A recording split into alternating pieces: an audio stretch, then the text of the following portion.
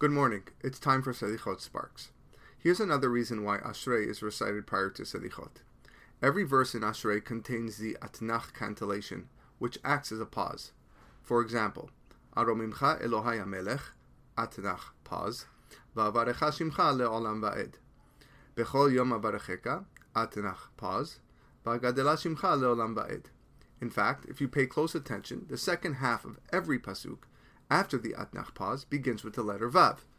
In the two psukim that I mentioned, you have Va'avarecha Shimcha le'olam va'ed, Va'agadela Shimcha le'olam va'ed. Every pasuk except for two. The pasuk that starts with Chet and the one that starts with a Kuf, the second half of those psukim don't begin with a Vav. Chanun verachum Adonai, Atnach pause. Erech apayim ugdol chased, no Vav on the word Erech.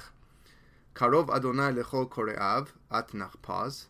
Lechol asher yikra'uhu ve'emet, no Vav in the word lechol. So the letters Chet and Kuf spell the word Chok. Chok is loosely translated as a rule or a law. Countries and organizations establish chukim, and if a person violates those rules, he breaks a law. Once a law doesn't make sense anymore, then the same institution can abolish that law as if it didn't exist. But in the Torah world, we have a different understanding of what a chok is. Our chukim are Torah mitzvot.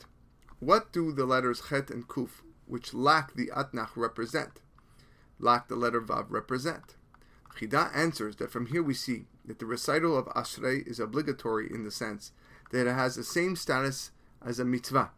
In fact, when a person is short on time, Ashrei is one part of tefillah that he cannot skip.